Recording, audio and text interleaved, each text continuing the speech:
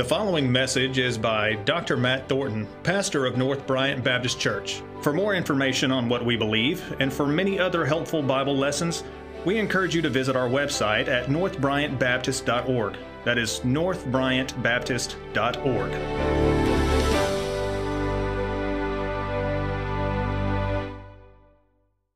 Open your Bibles to 2 Peter chapter 1 this morning.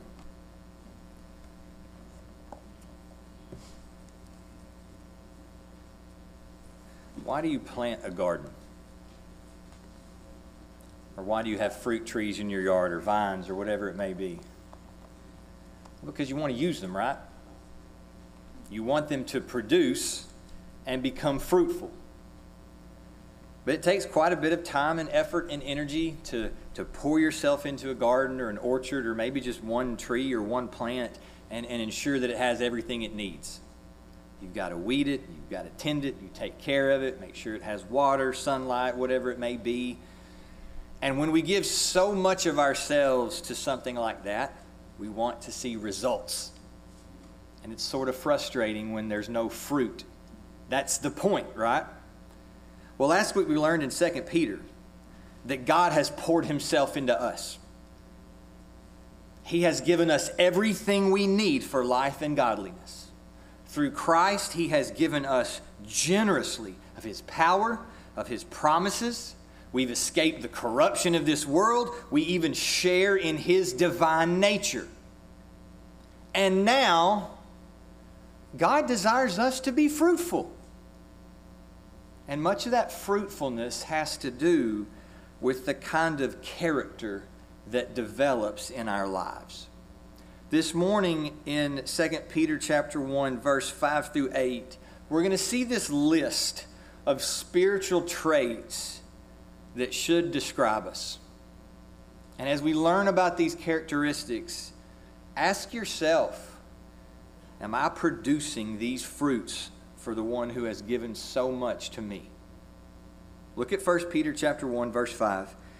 And besides this, giving all diligence, add to your faith virtue, and to virtue knowledge, and to knowledge temperance, and to temperance patience, and patience godliness, and to godliness brotherly kindness, and to brotherly kindness charity. For if these things be in you and abound, they make you that you shall neither be barren nor unfruitful in the knowledge of our Lord Jesus Christ. Verse 5 connects back with verse 3 and 4 and the fact that God through Christ has generously given unto us his power and his promises, but God's great gifts do not remove all responsibility from us moving forward. In fact, in a way, it creates some. This phrase, and beside this, that begins verse 5. Some of you have a translation that says, for this very reason. The connection there is that since God has worked in our lives so much, verse 3 and 4, then we need a desire within us to grow and be more fruitful in our service for him. So for this very reason,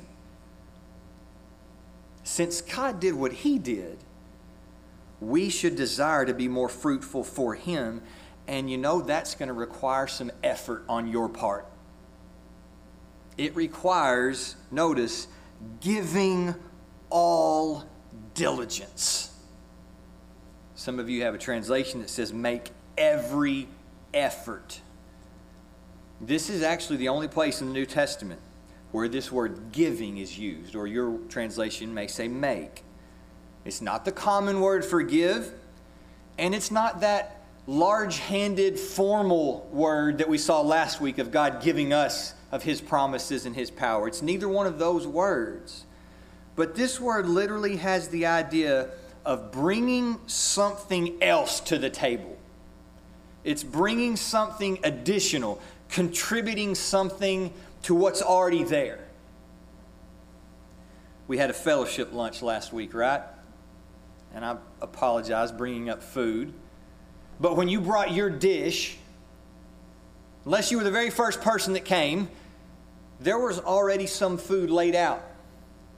And so you brought forth something additional and laid it there. You brought your own contribution to the meal. Well, what Peter's saying here is that God has already supplied everything we need for life and godliness, but there is still something we must bring to the table now.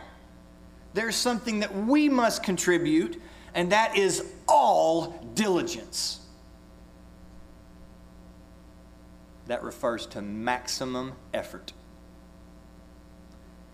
It means 100%. It's your absolute best, holding nothing back. When I think of that sort of determination and effort, it makes me think of an Olympic athlete. If you want to be in the Olympics, you cannot hold anything back. Those men and women empty themselves to be the very best they can be at whatever sport they're training in. They train severely. They eat strictly. They even sacrifice time away from their families and friends. Some of them give every ounce of what they have for 4 years for one race that lasts 10 seconds. That's dedication. That's what it is to give all diligence.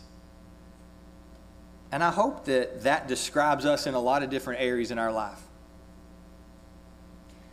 Doing anything half-heartedly is not biblical. We've already seen through our study in Proverbs on Wednesday nights, laziness is shameful.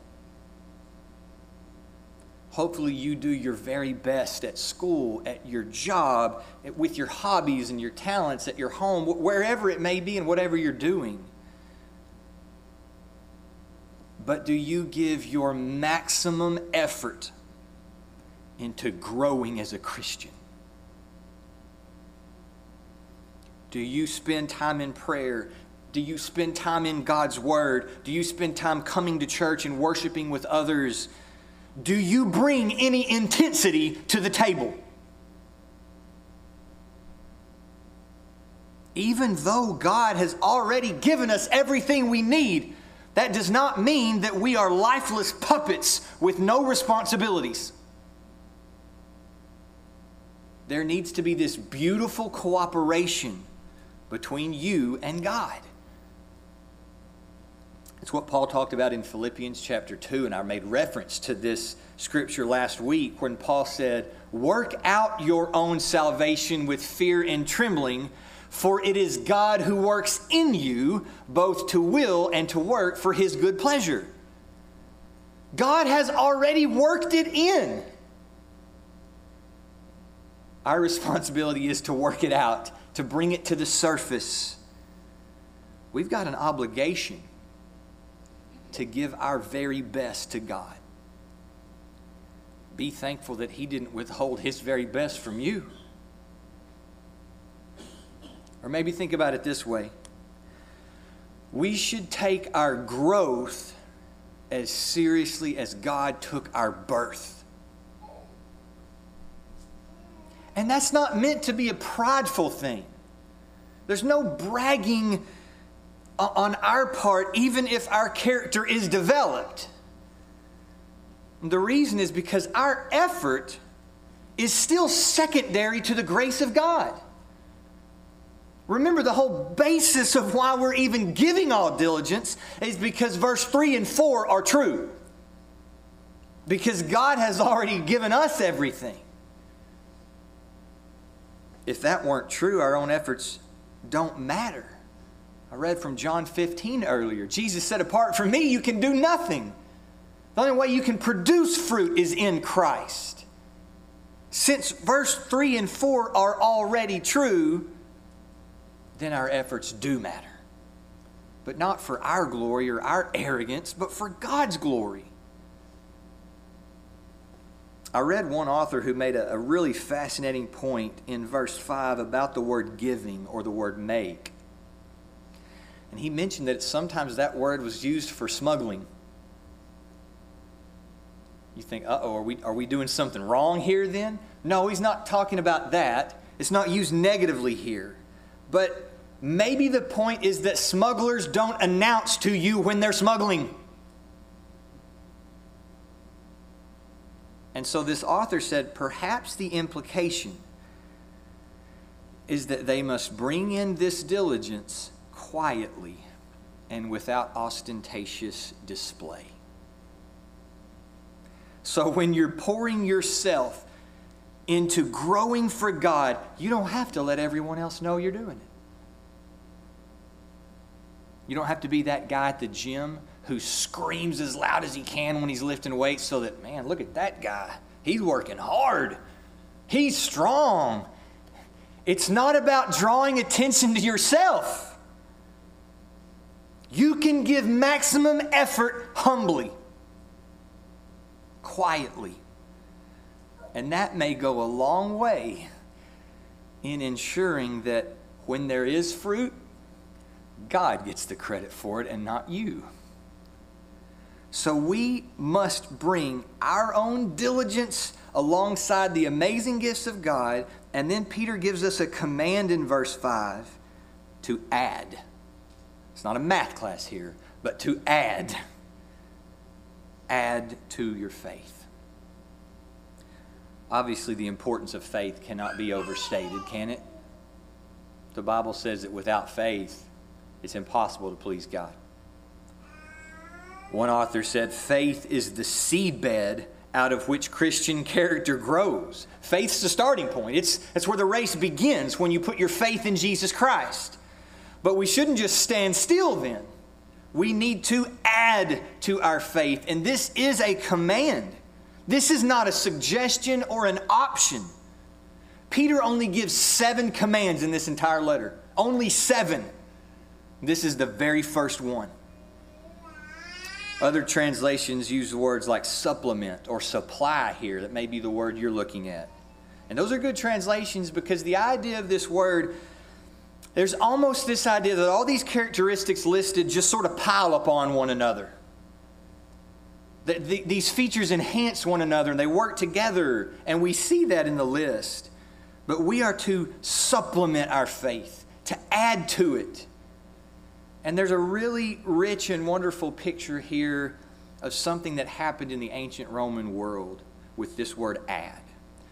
This family of words referred to a rich patron or a benefactor who would take of his own wealth and personally fund a huge theatrical presentation for his city. Or maybe give of his wealth to make this grand public celebration and put all that together, including preparing everything it would take to bring a grand chorus together. In fact, our English word chorus derives from this family of Greek words. And if you think about a chorus, you have different voices, maybe singing different notes, but they all work together, right? It doesn't sound like they're yelling at each other or doing different things or contrasting one another. It all comes together. Landon recently had his very first 6th grade band concert, and I was impressed. They were good. They really were. And Landon said it's cool playing with the whole band and hearing how it sounds when it all comes together. And I thought that's exactly what we're seeing here with this word. That's what we want in our lives. We should view the growth of our Christian character as if we're this wealthy person who supplies whatever it takes to put this grand celebration together, because God's already given us everything. And it should all work together in concert. So this not only demands the growth of our Christian character, but maybe there's even this idea that these characteristics work in concert with one another. And as we read this list, surely that's true. These characteristics don't fight against one another. They do work together. They're playing the same song. And so before we look at these individual characteristics and sort of pick them out, just say something real quick about the list as a whole. Some view this as a step-by-step sort of progression type thing, and that may work here almost like a chain where you just add links together. Again, that may work here. I don't know how rigid we want to be with that, though, because there's other lists in the New Testament of spiritual fruits and traits that aren't exactly the same as Peter's here, and I think maybe we miss it if we're that rigid with it. For example, if you remember the list in Galatians chapter 5 of the fruits of the Spirit, do you remember what the very first fruit is? It's love. But here, Peter mentions love as the last thing. So do we need to cultivate love first or last? Peter and Paul aren't contradicting one another. We don't have to be that rigid when we're looking at a list like this. You say, my goodness, Peter didn't even mention goodness and gentleness and meekness. And are we not supposed to add those things to our faith? Yes, but Peter picked out some very important things that supplement one another, and they should just be piled together. So let's look at these. Upon faith, he said, add virtue. Virtue was sort of a big comprehensive word that referred to excellence of any kind. Some of you may have a translation that says excellence. This word was used by Greek philosophers to describe something that fulfilled its purpose. Isn't that a pretty fascinating way to think about this word? If we possess virtue, we're fulfilling our purpose for God. In fact, if you look at the end of verse 3, this is the exact word Peter used to describe Jesus Christ, that he had called us by glory and virtue. It's that same word. So as we develop, or as God develops our Christian character, it should make us more like Christ, fulfilling our purpose for the Lord just as Jesus fulfilled the purpose he was here. Upon virtue, we should add knowledge. This word knowledge is not the same intense form of the word we saw last week about the richer, fuller knowledge, but it's from that same root word, and it still refers to knowledge.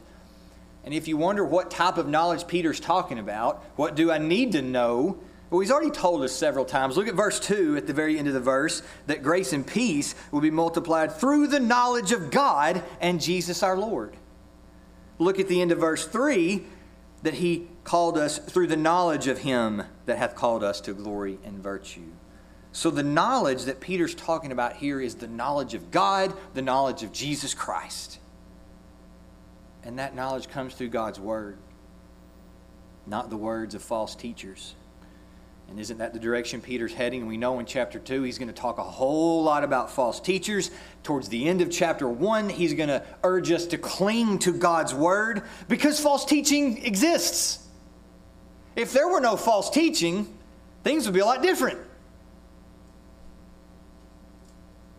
So we need to grow in the knowledge of God and his Son, grow in the knowledge of truth, because it will guard against error.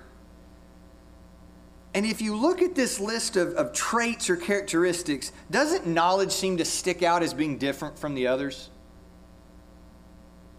I mean, really, virtue, temperance, patience, love, those things are these just character traits that seem to change the way how you act or the way how you respond to other people, but we don't tend to think of knowledge that way, do we? That's just smarts. Or is it? Consider this, that growing in God's knowledge will change your character. The more we learn about God, the more we learn about Christ, the more we do change the way we treat other people and the way we live. So these other Christian traits must be cultivated alongside of knowledge. You can't remove truth from the equation and then grow to be more fruitful. Knowledge of God is a necessity. I think that should help us see the importance of knowledge. If we want to be more fruitful, if we want to grow in our maturity, it's going to take growing in knowledge. which is a big part of this whole letter. If you look in verse 6, upon our knowledge we should stack temperance or self-control. This word has the idea just of being a master over something, having dominion over it. And it was a prized characteristic in the ancient Greek world. The philosophers loved it when someone had self-mastery over his or her desires. The difference, though, is that as Christians, we don't have self-mastery, so to speak, but as we submit to Christ, we are no longer bound to follow our sinful desires anymore. Not because of our power, but because Christ has set us free. We're no longer slaves to sin. We've been redeemed. And as we submit to God's grace, there is self-control. There is restraint and temperance. And this may be a direct refute of some things the false teachers said and did in their lives. In chapter 2 and verse 14, Peter said the false teachers cannot cease from sin. They cannot cease from sin, and yet we're to have temperance. He said in verse 18 of chapter 2 that these false teachers allure through the lusts of the flesh. That sounds a whole lot like the end of verse 4 that we looked at last week in the corruption of this world through lust. But we've escaped that. So we must add some temperance, some self-control. Upon temperance, give all diligence to add patience.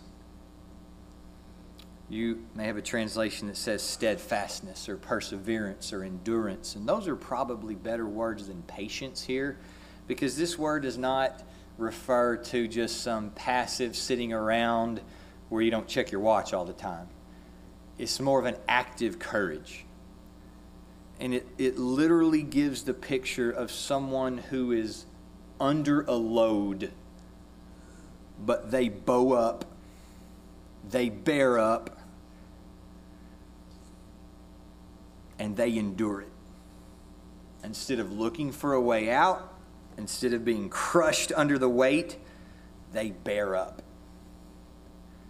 This is the word James used, and it's what he said develops when trials test your faith and you respond joyfully.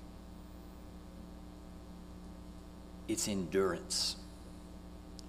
And so really, though, along with remaining under the load is the ability to have some foresight and see down the road that if I do persevere, my faith will grow. That's what trials can do, right? They can strengthen and grow your faith. So perseverance involves a little foresight as well.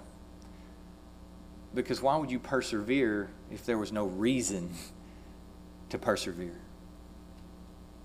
So we should add this to our faith and to these other things mentioned. And then Peter says to that, we should add godliness. If you were here last week, this is the same word that Peter used in verse 3. And you may remember that it has nothing to do with the word God. But what it means is proper respect or well-directed reverence. And absolutely, our respect should be towards God. But this wasn't strictly a religious word. It was used when someone had proper respect for the emperor or for a judge or for family members or for the laws of the land. It's respecting the way things ought to be. So as Christians, when we respect God, first of all and above all else, will that not then in turn overflow to the respect we have for other people, for society, for values that there should be? If you respect God, it's going to change some other things as well for the good. So this is something that must be added. Next, Peter says we need to supplement this well-directed reverence with some brotherly kindness. Peter used this word in his first letter when he said that we should have unfeigned love for the brethren. Our word Philadelphia comes from this word. And it refers to a warm, strong bond of affection between family and friends. The original sense of this word literally meant to treat somebody as one's own people. Do you think about your brothers and sisters in Christ that way? They're my people. We should have a warm, strong affection for one another as if we're family, because we are. We have the same Heavenly Father. We're brothers and sisters in Christ, and there must be this warm bond and affection for one another that's added to our character.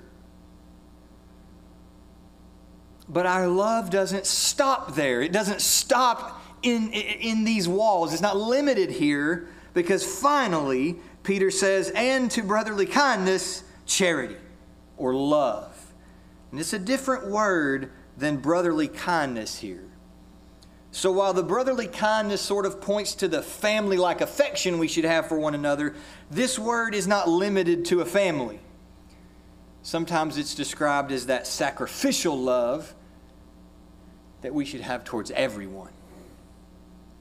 Jesus even used this word when he commanded us to love our enemies. We may not have the family bond, but we can still make the choice to love. You say, love's a feeling, Brother Matt. It's not a choice. I beg to differ. Love is a choice. It is a judgment. It's a matter of the will. It's where you make an exercise decision to put the needs of someone else ahead of your own. That you look out for their well-being and do whatever you can to help them, encourage them, teach them, care for them, support them, whatever it may be, even if it hurts you. Even if there's no way they can pay you back. Even if they're sorry and don't deserve it. Because isn't that what God did for us? God saw our need, and even though we're sorry and don't deserve it, He sent Jesus anyway. He didn't just say, I love you. He showed it through His actions. He proved it. Don't tell me you love me. Show me you love me. 1 John said, don't just love in word, but in deed and action. Doesn't mean that love is void of emotion. But love is action. And actions mean choices. Be thankful God made the choice to love sinners. And He desires, in fact, He commands us to add that same sacrificial love that He has for us to our Christian character.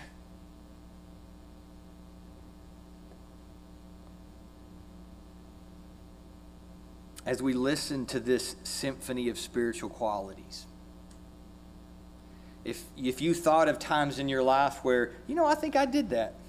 I think I did that once. I think I showed love to that person that one time. I think I was pretty temperate that one time. That's good. But verse 8 takes it a little bit further. And verse 8 teaches us that this is more than simply being able to pick out an isolated event in your life and saying, I think I demonstrated that quality then. Notice in verse 8, these need to be in you or with you. Some say they need to be yours. It's almost like an ownership sort of thing. And notice this next phrase, they need to abound. Some of you have a translation that says they need to be increasing. This word for abound or increasing is actually related to the word for being covetous. Isn't that sort of strange? It's not that this is a negative thing here in verse 8, but it helps us understand the idea. When someone is covetous, what do they want? More. More and more. They're never satisfied. They want more and more and more. And our desire with these Christian characteristics should be more and more and more. They need to continually be increasing. It's not just one time 7 years ago I showed some self-restraint. It needs to continually grow. So if you display love one day, you're not finished with it. You don't get to check the box and say, whew, I've arrived now. Got that out of the way. Now I can move on with my life. And that's not meant to be discouraging. Oh man, I've got to just keep on growing. It should be encouraging to know that you truly have your entire lifetime to serve God.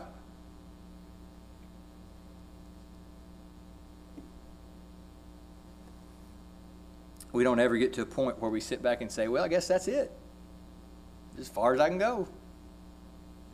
Isn't that awesome? If you read Philippians chapter 3, you'll learn where the Apostle Paul didn't even feel like he had made it yet. He didn't even feel like he had arrived. He was still pressing on, he said. We don't want this symphony to play just one song. We want our entire lives to be a concert that constantly crescendos, increasing, growing. More. I want more, more, more. So that we're not barren or unfruitful. You see this word barren in verse 8? It's the same word that James used when he said faith without works is dead. It's barren. It means it's useless. It's inactive. It's lazy. It's idle. What's the point? It's really a word that means the opposite of energy. Which is kind of funny because we should be pouring all of our energy into being fruitful servants for God. As that happens and as we allow God's Spirit to produce these fruits and cultivate this character, we're not barren. We're not useless. We're not unfruitful. And look at the end of verse 8. Here's that word again. Knowledge. And this is the rich, full knowledge word. We're not unfruitful in the fuller knowledge of Jesus Christ. The more we learn about Christ and what He did for us, the more fruitful we'll want to be. The more we know about Jesus, the more we want to be like Him. The more we understand of how God gave everything for our redemption, the more we'll desire to give our best back to Him. Brother Moreno was here with us Wednesday night, and he preached a great message from John chapter 9 about the man who was born blind. I told him, you didn't know it, Brother Moreno, but that's one of my favorite stories in the whole Bible. Jesus healed that man, and Jesus said that he was born that way so that the works of God might be manifest in him. And Brother Reuben challenged us, and he asked if we are manifesting the works of God in our lives. Well, here in 2 Peter, here's part of what that looks like. Are you bringing maximum effort to the table that God has already prepared so that these fruitful, productive virtues are added to your faith so that the works of God are manifest in your life? For God's glory. I hate to tell you, but Christian character is not developed through laziness. Maybe I don't really hate to tell you, but it's going to be hard work. All effort. It's worth it. It's so worth it to be a fruitful servant of God. It's not hard work that we take credit for. It's hard work that only matters because God's grace has already been poured into our lives. How sad and tragic would it be to live a barren and unfruitful life for the God who gave you His? Would you stand?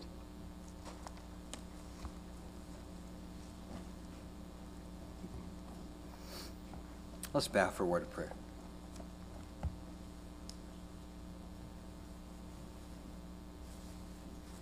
Father, we're so thankful for your word, and I pray that we will follow Peter's command, Lord, to supplement our faith with these other virtues, with our effort because of your strength and what you've already done for us. Father, if there's someone here today who's lost, we pray for their salvation before it's too late.